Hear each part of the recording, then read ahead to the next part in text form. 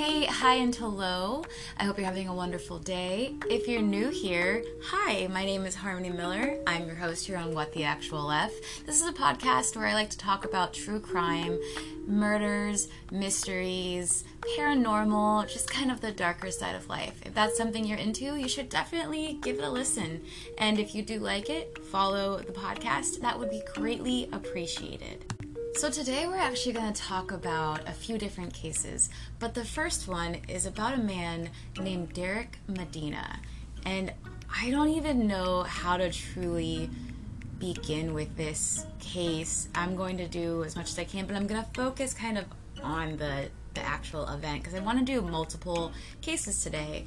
So we're going to go ahead and jump right in. So how do I start telling you about Derek Medina? Derek Medina was a self-published author. He also had an aspiring acting career. He uploaded several videos to YouTube, actually. Oh, and he turned himself in for killing his wife and posting it on Facebook. I feel like I should have started there. As you can imagine, this story is fucking crazy. It is set in Florida, and as a Floridian, I can tell you, this state scares the shit out of me sometimes. It's so odd and weird, and yeah, I cannot tell you the amount of insane things I hear from my home state. So with all that being said, let's go ahead and get into the bizarre case of Derek Medina.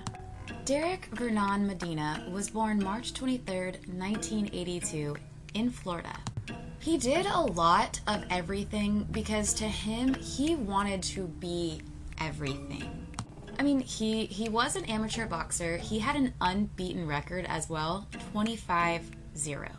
Now, Derek actually kind of had an ego. He thought very highly of himself, which that's great. You can think highly of yourself. I actually hope all of you think very highly of yourself.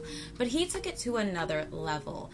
As in, like, anytime he played anything, let's say he was playing basketball or golfing with his friends or playing pool at a bar, he would just very much come off like he was the shit. And I hope you guys understand what I'm saying here. I am not saying it's not okay to have a very high opinion of yourself. Please love yourself. But he was very narcissistic. That is exactly the word I'm looking for. Derek truly aspired to be several different things in his life. He wanted to be a professional boxer. He wanted to be a professional sportsman, and I think, is that how you say it? Is it sportsman? Athlete. A professional athlete is what he wanted to be. And he wanted to be a professional author, but he also wanted to be an actor. He was actually in Mr. and Mrs. Smith as Policia number 2. So he was doing a lot and trying to do everything that he could. The man had dreams, apparently. Now, instead of becoming famous for all of these things, Derek Medina became famous after he posted the murder of his wife on his Facebook. Now, Derek was a self-published author, and I am definitely, by no means, an author, but Derek thought the first rule of writing absolutely was to have a very long and obscure title to your book. I'm going to give you some of these examples. The first one, World. Just ask yourself why we are living a life full of lies and how I, an emotional writer, made all of my professional dreams come true, blocking society's teaching. And another, if the world ended today, how would you react to saving the world or helping the world? Or would it all be over for you? And one more, how a judgmental and selfish attitude is destroying the world we live in because the world is vanishing beneath our eyes. Now, again, I am not anyone who edits books. I'm not an author. I would love to write a book, but I do believe that having a very long title and it kind of being all over the place might not be the best way to just start your book. I don't know, though. Again, I said I'm not an author. He did his thing. Now, Derek was very proud of his books. Every time he would release one, he would post a video showing where you can get it, saying the price, and sharing kind of what the book was about. I feel with all of the things that Derek did in his life that he truly kind of wanted to be recognized. I mean, he actually wrote an acknowledgement, and that acknowledgement said, "I would like to thank all of the presidents of the United States of America and all of the presidents of countries worldwide and different governments. Thank you." Now, I am not saying that this wasn't meant in a well-intended way. What I feel is with all that this man was doing is he truly wanted to be seen. That's how it comes off. Now, through all of the things that he was truly trying to be, Derek actually had a job as a property manager. It actually, though, was very hard for him to hold down a job for more than a couple of months. Well, one day, Derek met Jennifer Alfonso, a single mother of a daughter, and she worked at a Denny's in South Miami. Derek and Jennifer apparently hit it off very, very quickly, fell in love, and got married within about a month of dating. Derek and Jennifer actually seemed to be pretty happy. Derek, Jennifer, Isabella, who was Jennifer's daughter, were all like this happy family together. One thing about Derek is he was very into the supernatural and paranormal side of life, and Jennifer was as well. They would often go on ghost tours in several different cities to kind of see what all was paranormal out there. This was an interest that they both had together and really brought them closer. Derek was so into the paranormal that he even put cameras up in his home in hopes of catching a ghost. Now, remember, I said he put cameras up. That may be useful information later on in this case. I don't know yet. I don't want to spoil it for you. Even though it seemed as though Derek and Jennifer were happy, they fought a lot, and often over petty shit, but it would get very volatile, and they would separate for a day, maybe two, and then they would get right back together and be happily in love, and then fight again, get violent, yell, and scream. Their relationship did seem as though they genuinely loved each other. It was just very volatile and unhealthy. Derek eventually ended up filing for divorce, and Jennifer got her own apartment. Her and Isabella moved in there, and they seemed to be doing just fine. The divorce went through, everything carried on like normal, and then Derek started reaching out, and bam, they got back together, all of their problems were okay, everything was so happy. If that was actually the case, I wouldn't be telling you about Derek Medina. Things did not change, as often they don't. Derek had kind of the very jealous, rage-filled temper as a boyfriend or husband, and there was one incident where he heard about a man hitting on Jennifer at her work at Denny's. Well, he decided to stand outside with a gun in hopes that the guy would kind of just fuck with him. This is how Derek was. Now, Jennifer's friends even told Jennifer that they thought that Derek was insane and that he might try to kill her. Jennifer's friends would even say that they thought that Derek was insane and that he would kill her. Well, they were not wrong. On the morning of August 8th, 2013, Jennifer Alfonso woke up and she was already very upset with Derek as she had woken up late because he was supposed to wake her up and he had not done so.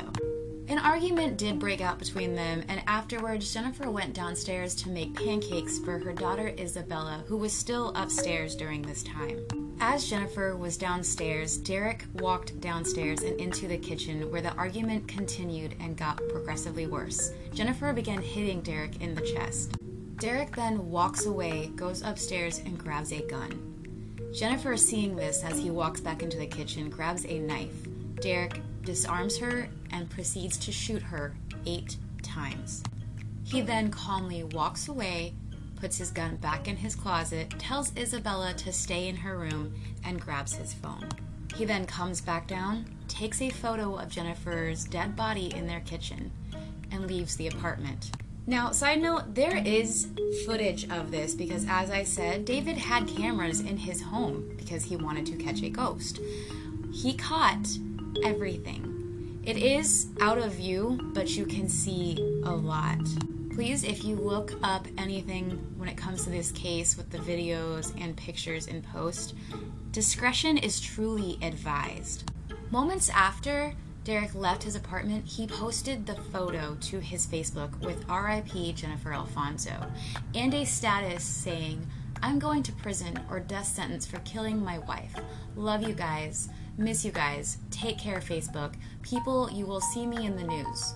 Quote unquote, my wife was punching me and I am not going to stand anymore with the abuse. So I did what I did. I hope you understand me. Yeah. A few hours after all of this, Derek and his father went to the police and he turned himself in. Shortly after Derek turned himself in, the police go to their house and find Jennifer dead in the kitchen with Isabella still there, alone with her deceased mother.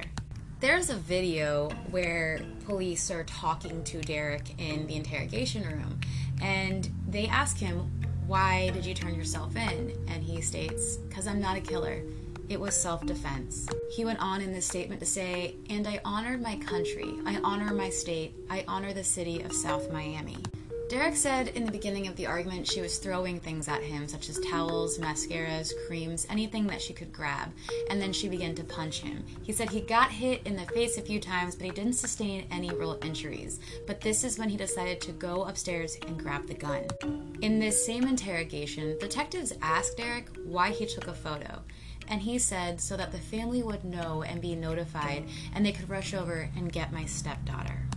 Derek did say that the main thing that pushed him was he was concerned about a hit to his temple and that he was afraid it could have been life-threatening. Detectives, they didn't believe this because, as we know, Derek was a boxer 25-0. They didn't buy this. They also didn't believe that Derek would be in any real danger from Jennifer because she was physically a lot smaller than him. Not to mention, he did not call 911 immediately after everything happened. When investigators ask him why he did not call 911 from their apartment, he asks a question back. From the beginning of it all, or when I shot her? Investigators told him they wanted to know the answer to both. And he said, because I figured I had to solve it on our end. I've dealt with this for 4 years. I've never had to call the cops. We've been able to resolve it, and I didn't know it was going to get to this. Now, when the police hear that his wife has been abusive to him for the last 4 years, they then ask him, why did you never call the police if this is the case? And he just said, I just didn't, no. And this again raised a bit of red flags to detectives. I do want to make a side note here, as I know for a fact women can be abusive to men. I do not want this to come across as me stating that it is impossible. This is per what the detectives believe, that yes, their relationship was very volatile, but they didn't believe that Jennifer had given Derek a severe hit to the head, seeing as how he didn't have any injuries. So it wasn't exactly fitting into place for them to believe that this was 100% self-defense. It did not add up. So Derek was then arrested and charged with first-degree murder. During a hearing of his, Derek had to be removed from the courthouse because of several outbursts he was making. I mean, he went so far in a hearing that he kind of looked like Charles Manson, and he kept being disruptive and getting pretty intense. I think he was trying to play up the Manson factor a bit. In this same hearing, when you can look up this actual video I'm talking about, you can basically look up everything I'm telling you. There are camera footage, there's pictures, there's a lot. But Derek looks like a version of Charles Manson. He has very long hair, which is completely different than how he was when he was arrested and how he kind of kept himself. He had a very long beard, and every time the judge would speak, he would interrupt. He would try to speak and say things, which of course you cannot do in a courtroom until you are asked to speak. And this wasn't the first time that Derek had outbursts in his hearings. There was another one where he actually stood up and said, I do not want a jury. I would like the judge to decide my fate. In one of the hearings, he does go on with the interruption, stating that there's video evidence of Jennifer trying to murder him, and the judge is telling him to stop, to talk to his counsel, and he persists and persists. He does not stop. He refuses to listen to this judge, who is telling him that the court appointed, is it a telegrapher? The person who, takes all the notes, that she's warning him that anything he says can be held against him, and that is why he needs to speak to his lawyer, as he does not know how to approach this situation. They were in a discovery hearing, and at that point, everything needs to be gone through, more so the counselors if you have them, but you cannot sit and do what he was doing. So he was removed from the court. 2 years later, his trial began. Now, prosecution they led with the fact that Derek was a undefeated, perfect record boxer, and that he basically did not take losing as an option, and that he definitely wasn't going to lose that fight on August 8th, 2013 with his wife. It was either going to be a total end or he was the winner, and in his mind, he got both.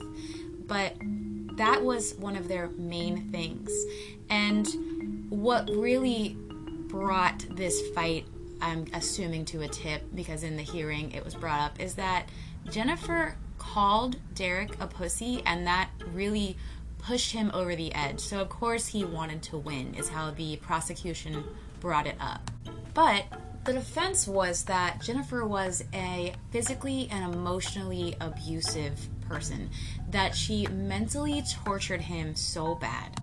So one day he just snapped, as he could no longer handle the mental warfare and physical abuse. Now, we could absolutely accept self-defense. Why not? People get in fights all the time. You hear about stuff getting out of hand and escalating. But what really kind of crushed that for him is the fact that he uploaded the photo to Facebook. Many critics of this case actually said that this was a symptom of society obsessed and fueled to be famous on social media. But Derek swears he did it to notify Jennifer's family of her death. Derek, I don't know if you know this, but there's such thing as like text messages and phone calls. I don't think you needed to put that on Facebook if it truly was self-defense. And I'm not trying to sound insensitive here. I am not claiming this is self-defense, but he shot her. He shot her, left her daughter alone in the apartment with her mother's deceased body lying in the kitchen. Can you imagine that trauma? If it really was self-defense, could you not have called 911? I'm just trying to share, obviously, the facts here, but it does not scream self-defense to me at all. Prosecution continued to say it was his pride, his ego, and when she threatened to leave him during that argument, calling him names, he then decided to murder her. And then, in their eyes, because he had won, he had to brag about it and tell people, as many people do when they win. And in Derek's eyes, he had won. Now, the biggest thing that made self-defense seem very impossible was Isabella had stated in an interview, the only person I was afraid of was Derek, because he was mean to mommy. After 6 hours of deliberation, the jury found Derek guilty of second-degree murder. Now, at his sentence, he actually wanted to get his lawyers heavily involved, stating that he will be suing the world. He then also claims that it's unfair that Unfriended, the movie, came out before his trials, and that is not fair to him. I have no idea how that relates, but he said that. But because of that, he says he did not get a fair trial, and he will be taking action and suing. Also at his sentence hearing, several of Jennifer's family members spoke up about what had happened and the fact, the grisly nature, what he had done, taking a mother from her child, and how this is not just self-defense, that this was absolutely pure rage and anger. Derek's lawyer said that the reason he had these strange outbursts during his hearing is because he had actually been in isolation since 2013, so he just wanted to make a statement, and he did, even though it did not make any sense. Derek got a life sentence, and he tried to appeal this, but it did not work and the charges were held. He has to serve a minimum of 25 years before he is eligible for parole. So if you'd like to see the videos, you can look on YouTube and you can see the security footage when the cops come in of the argument. You cannot, in the film, see him shooting his wife. I do not recommend you look up the unedited version of his Facebook post. I don't recommend that. It's graphic, but if you do, please know I warned you, it is very graphic. So that was the case of Derek Medina, the Facebook killer.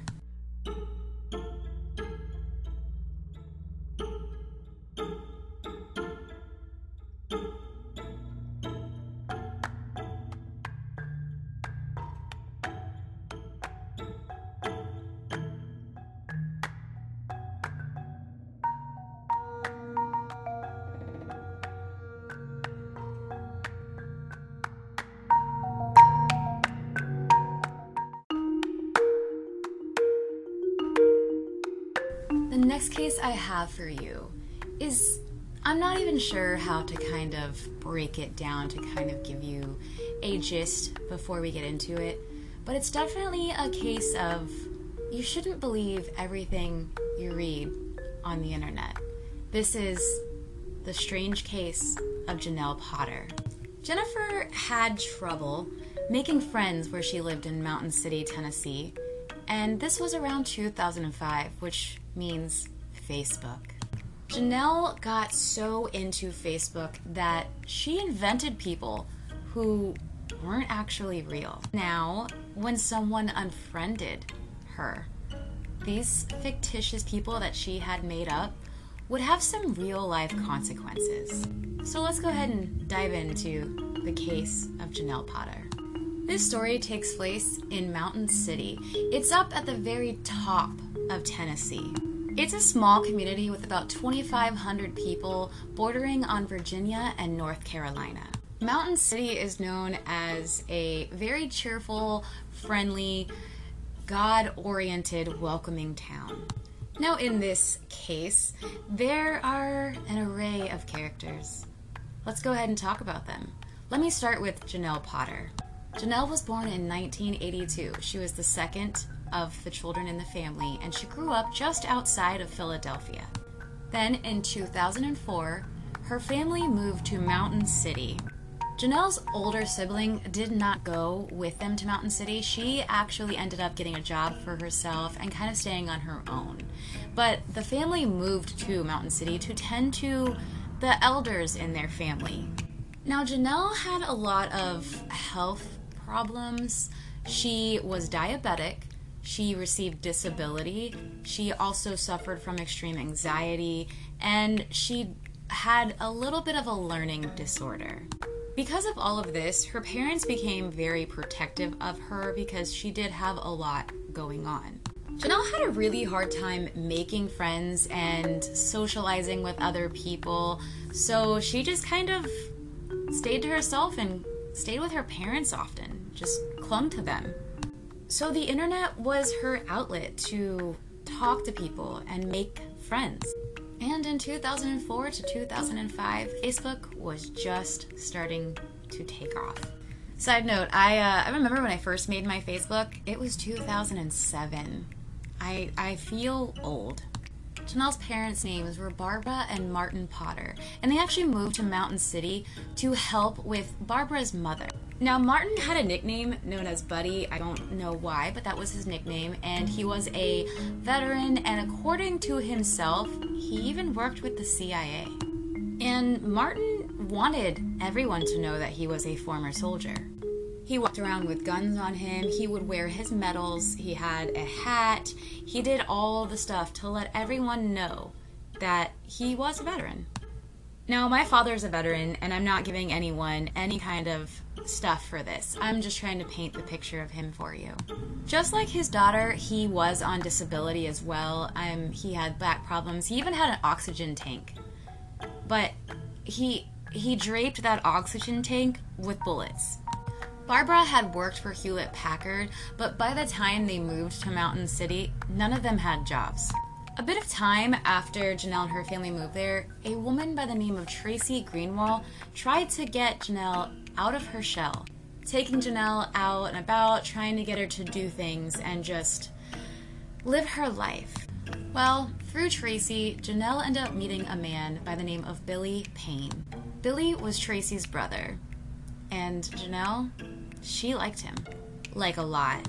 Now, Billy was 7 years older, and he grew up with his sister in Mountain City. He held a job at the local factory there, and was also known to be kind of a fan of the ladies, a ladies' man. Billy also struggled with addiction throughout his life, and by the time he was 30, he was trying to get over his addiction to pills. In late 2009, a woman by the name of Billie Jean Hayworth started working in the factory alongside Billy. So Billy, the man, and Billy, the girl, they fell in love, and Billy wanted to make something out of this. He wanted to settle down. He wanted to get his life together. I mean, he'd been struggling with addiction for so long, and he really wanted this to work. So he gave up all of his drinking, his going out with other ladies, and the pills. And in July of 2011, Billie Jean gave birth to their son. So he, Billie Jean, and their son Tyler were a happy family. But Janelle was developing a crush on Billy. Well, Tracy, Billy's sister, decided to send Janelle on a date or try to set her up with another man named Jamie Curd. He was an older man. He had a lot of interest in computers, which him and Janelle actually had in common. And wouldn't you believe it, Jamie and Janelle actually became a very serious, happy couple. Janelle hid the relationship, though, from her parents. He would come by the Potter household and, do what he wanted. No. But he would go by there, yet the parents had no clue that Janelle and him were actually a couple. Jamie actually gave Janelle a secret phone because her parents monitored everything she did, all of her communications, and that way they could talk and the parents would not know. Even though this relationship really seemed to be going very well, Janelle still had a thing for Billy Payne. And this is where things kind of go really south. Extremely hurtful, cruel comments started to appear anonymously on Janelle's Facebook page. Her parents would post asking these people to please stop. She got so broken down with everyone just messaging her and posting truly awful, horrible things. But Janelle had her suspicions on who could be behind all of this. It was none other than Billie Jean Hayworth, according to Janelle. The two did not get along. Billie Jean was engaged to Billy, and they had a child together. And Janelle, she was very jealous of this. So it got so bad that Janelle and her father actually went to the police to tell them about what was happening and what she was receiving online. Then it went from Facebook to real life. Rocks were being thrown at the Potter house. And the Billies, they wanted it to be known that it was them. They even wrote their names on these rocks because they're super bright. Smart as a box of rocks. Well, then Bill and Billie Jean, they did the worst thing they could have done. They unfriended Janelle on Facebook. This is when shit truly just went down. Between the hours of 10 and 11 a.m. on January 31st, 2012, a 911 call was placed. The call begins with a girl saying, "Hello, I need an ambulance fast." She says, "There's no pulse, they're white, they're dead." And please brace yourself because this is very rough. She says, "There's a baby involved. He don't look right." And she states that the baby's in one room, she's in the other by the playpen. And she continues by saying, "It kinda looks like she's trying to get to her baby." A friend had come into Billy and Billie Jean's house and found them both brutally murdered. Luckily, 6-month-old Tyler was alive in his deceased mother's arms. The community was absolutely shocked and broken by this. So what happened? Well, a few hours before the 911 call was placed, intruders came into the home and shot Billy in the head. So what happened? A few hours before the 911 call was placed, intruders had broken into their home, shot them both in the head, and slit Billy's throat as well. The intruders did all of this without really disturbing the place. So in the beginning, any real evidence wasn't even tangible. There weren't really any fingerprints. There were no bullet casings. There wasn't any forensics available in their findings. They couldn't find anything that could link anyone, so to speak. The job almost seemed as though it was a professional hit due to how clean it actually was. There was truly nothing found that could hint to anybody.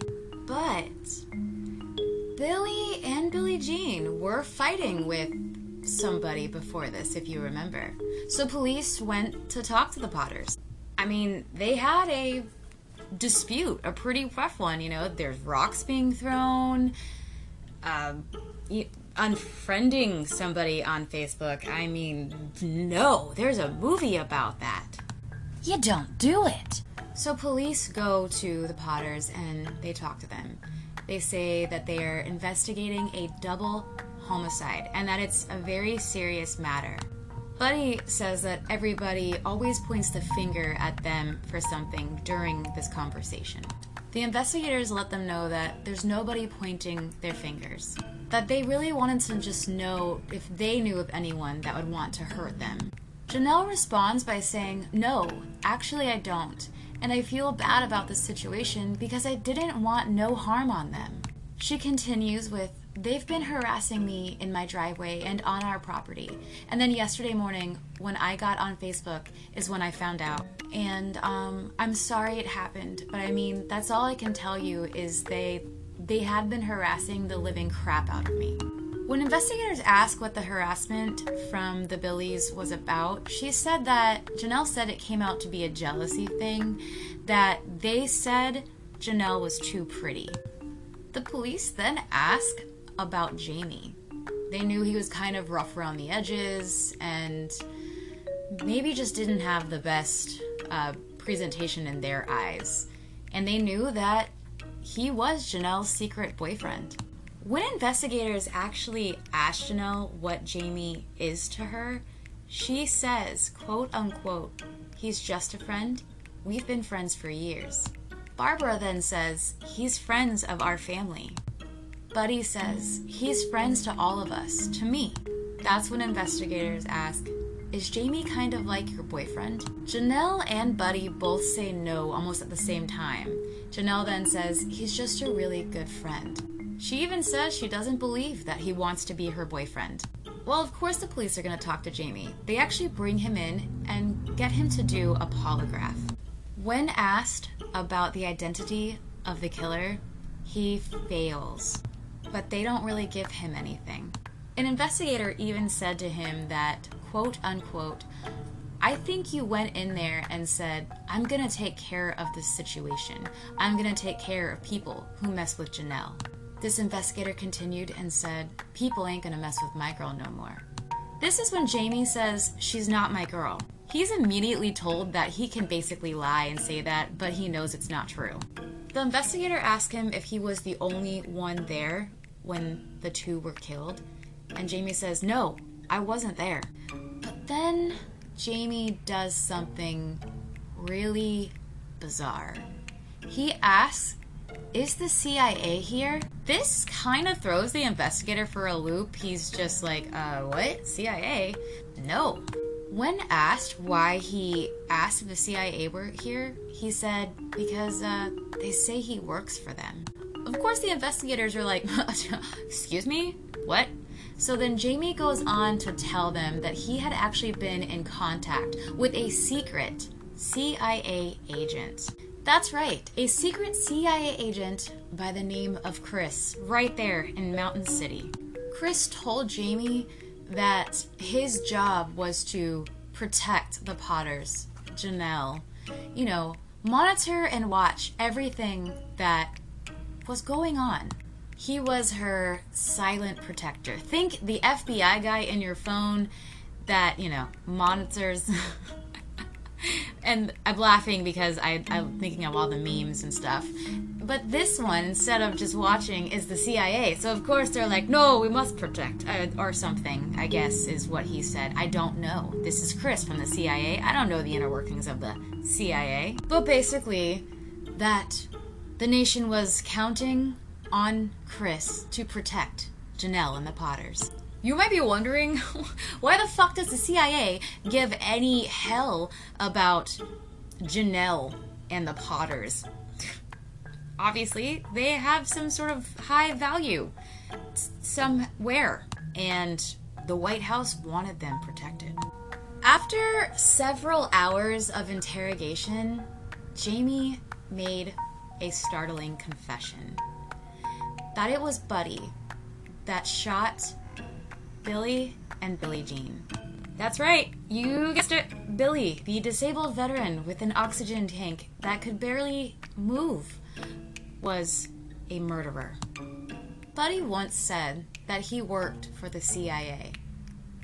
And then there's this mysterious Chris who works for the CIA as well. A bit odd, don't you think? So, you know how I had stated that Buddy, or Martin, he always seemed to have a gun on him, and when the police came up to talk to him, it seemed as though he was gonna grab it, and the police grabbed his arm instead. They then handcuffed him and brought him into the station. When asked if he knows why he's there, he says that somebody told you I'm the one who killed somebody. He says, I'm not gonna tell you I did something I didn't do. The investigator tells Buddy that he thinks that Buddy just got kind of tired of the fact that people were harassing his daughter, you know, to him the most precious person that he could have. Buddy goes into detail and says that ever since all of this crap started, I've had my life threatened. My wife has been threatened. They've threatened to take Janelle and cut her head off. When you hear people plotting to catch your daughter in a restroom and murder her, in that same statement, he's crying and ends it with, it's just so much shit. That's when the investigator leans in kindly and softly and says, right now, do Janelle and Barbara know what you did? And Buddy reluctantly says, no. After just a few hours, they had it. They had the confession. They had two people that seemed to kind of be involved with this murder at this point. Of course, when they got the search warrant and went to the Potter's house, they found an astonishingly insane amount of guns. There were 60 of them, give or take. It's between like 50 something to 60 something. There were a lot. They even found photos of Billy and Billie Jean, and on these photos were not the nicest things written. The police then took the truck and the family computer as well. In the back of the Potter's truck, they actually found a bunch of bags of shredded papers. Now, you might think, oh well, that's shredded. What are they gonna find? Well, an officer spent roughly about 1 month piecing everything back together and ultimately unraveling this fucking crazy story that could absolutely be a Lifetime movie.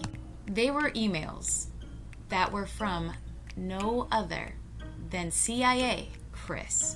One of these emails from Chris said a bit of some stuff. I'm going to kind of give you a rundown.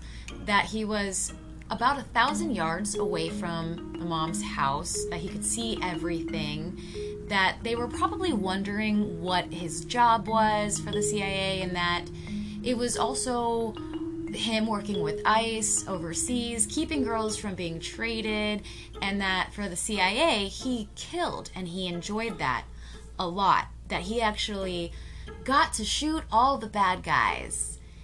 Yeah, he said that. And with NICS or NICS. Wow, I should have known what that was. There's a show that he works with some of the Marines overseas, and he knows everything that's going on over there. That they needed to also always carry a gun on them, and they needed to make sure that they had hollow points in those guns. This CIA Chris guy even puts in one of the emails, "Yes, I'm sure it's getting to Janelle. She is going to die here. I feel with all this crap. Well, if he needs to do anything, buddy, get Bill first, because he's really mean and an asshole." Wow. That if I didn't know any better, I would swear that came directly from a CIA agent. Obviously. He even ended the email with "damn fucker." Another email just starts with "kill, kill, kill," and says that Buddy needs his ID back so that he could be doing what Chris is doing and they can work together, you know? Chris told the Potters that Buddy could get CIA clearance because he used to work for the CIA, you know? And what does Chris do? Well, he works for the CIA. Should I say CIA again? I'm going to read you an email from Barbara Potter to CIA Chris. "Hi, Chris. Bud was wondering when we would be contacted to meet and pick up his ID that you spoke of some time ago. Just for your info, he is home every day now, as I am home. He can come alone because Janelle can be with me. He is actually wondering if there is an ID or not. They call him and he'll put in his code and meet wherever." Now, CIA Chris responds to this and says, "But yes, I saw the ID. They have not given it to him yet. That's what makes me so mad. They will say they will do it, and then they have not called him yet. I told my boss about it, and he said yes." Now, the thing with these emails is the typing is very similar. If I say so myself, it's very similar. There's emphasized words in like all of these emails between CIA Chris and the family. Chris tells the Potters that he has killed often in his work, and Barbara says that as long as you're doing the right thing for mankind, you won't be judged badly.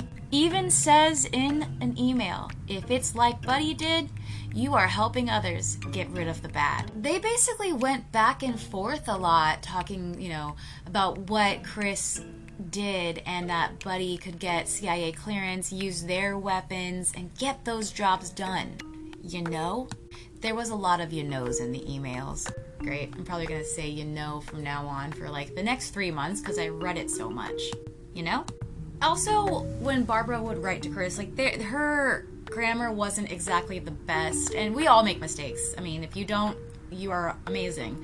But I've typed and it's been too fast, but it was a common thing, and she has one where she says, "Bill never acts along. We know of some he's been in on killing and girls being robbed. It's no secret, so they may as well accept the loss and go on with their lives because they are not going to get Janelle. There is no way between heavy quantities of ammo and protection of her at all times and your, as in YUR, alls, they are going to get the surprise of their lives."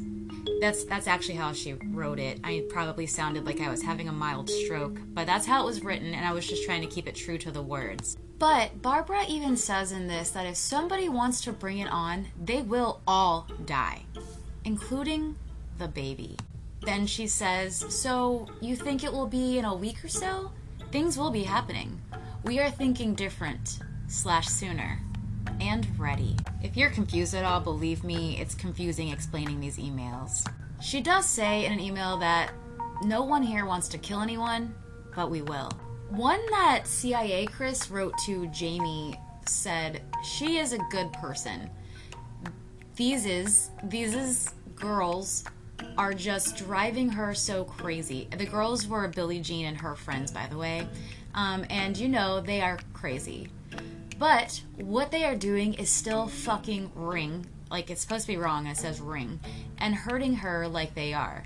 There is no reason, as in supposed to be reason, for it. Just B/C, which is exactly how the other emails are as well. Because she is sweet and very pretty, prettier, as in Y-E-R, than them. Not even the correct them, by the way, or then. They need to get over it. They need to get over it. They just love to pick. But from what I know, something will happen to them in time. With you and Buddy, I hope you can all get them. And that you know what you are all doing is great. You're going to help the town. I wish I could kill them, but right now I really can't. So these emails basically told a odd tale of this CIA agent being assigned to take care of them and keeping an eye on them, and they just emailed a lot, especially Chris and Barbara. It kind of seemed like Barbara may have had a thing for Chris. And Chris told basically Jamie that there was a conspiracy to hurt and kidnap or kill Janelle. And that Billy and Billie Jean Hayworth were just sick and twisted, complete evil people. They were the ones that were going to do something horrible to Janelle. Even said that Bill and Billie Jean were Satanist and they would abuse women everywhere. And that Janelle, she's next. So obviously, Chris was there to watch everything and do all that he could to stop it. What these all showed was Barbara had been talking to this CIA Chris for so long. And finally, after so many months and so much time of talking to him, it fed her own head and she convinced Buddy to murder Billy and Billie Jean. Well, of course, police wanted to find this CIA Chris, you know, the Chris guy in the CIA. So they traced his IP address. And it was none other than Janelle who was sending all of those emails. Dun dun dun! That's right. There is no CIA Chris. There is only Janelle. I mean, it shocks me. Like, you should look at the emails. It's astonishing that wasn't a CIA agent with his incredible grammar and getting to kill all those bad guys, as he stated. Also, Billy and Billie Jean had no idea that any of this stuff was really happening. Or at least not the extremes of it. That's right, all of those anonymous comments, the rocks being thrown, Janelle did all of it. They may have known of some minor things, but they didn't do any of the stuff that was claimed. Janelle did all of it, and they themselves, Billy and Billie Jean, stayed away from her because they thought that she was crazy. And the morning of the murders, Janelle sent text to Jamie saying, yeah, I hear my dad. He's going over there right now. She knew that Buddy and Jamie were going to go kill Billy and Billie Jean. And that morning, Buddy and Jamie went over there and murdered 2 innocent people, completely orphaning a little boy over a sick and twisted scheme. Janelle and Barbara were then arrested once this was all uncovered. Marvin, I apologize, I said Martin earlier because how I had written it down, I'd been calling him Buddy, but Buddy, or Marvin Potter, and Jamie Curd were charged with first-degree murder in Billy and Billie Jean's deaths. I don't think I said this, but I also want it to be known, Billy Payne was Jamie's cousin, by the way. It had also come to light that during all of this, before the Billys had been murdered, they actually put a harassment claim against the Janelle, against Janelle Potter. Buddy obviously confessed. He ended up getting 2 life sentences. Jamie, he took a plea deal and he got 25 years. Then, in 2015, Janelle and Barbara had their trial.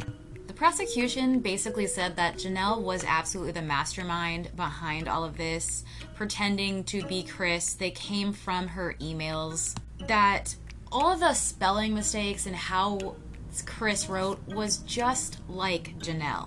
Then the defense said, no, that's impossible. She's got the mind of a child. She wouldn't be able to do this. She's got health issues. She could not cook something like this up. But the biggest plot is during the trial, the real Chris spoke.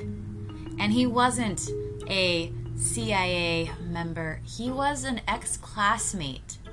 The biggest dun-dun-dun movie moment for real for the trial was when the Chris that had appeared in the pictures Janelle used as the CIA agent and the identity, he spoke, and he was an ex-classmate of Janelle. And basically the prosecution said that her motive was if she couldn't have Billy, then she'd be damned because nobody else will. Janelle and Barbara were found guilty of first-degree murder, and they both got life in prison. This all happened. 2 people lost their lives. A child is growing up without their parents, all because of Janelle Potter. And she, to this day, still says that Chris is a real person and that she is not guilty at all. That's right, the Chris that was proven to not even be a real person. She says there's no way he's real. There's even an interview where a reporter is stating that Chris is not real. You invented him like all your other characters. And she's crying, saying, no, no. Even when this reporter says that, these emails came from your computer, she is just denying. So, sadly, Janelle has never taken any responsibility in all of this. And that is heartbreaking, especially for the family and just everything that happened. So, that was the strange case of Janelle Potter.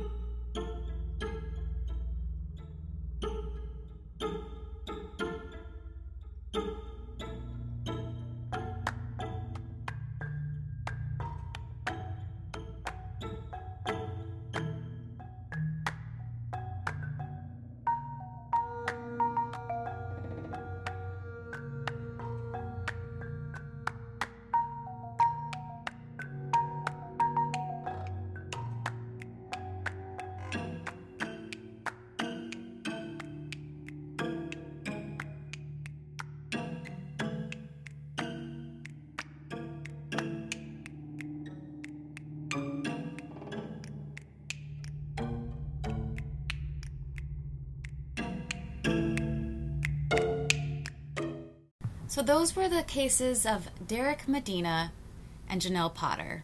Derek, a man who was fueled by his ego and never wanted to lose. And Janelle, a woman who lived in her own delusions. I hope you guys enjoyed this, and I look forward to giving you guys more true crime, mysteries, and paranormal from all over. Have a great day, and I'll talk to you guys next time.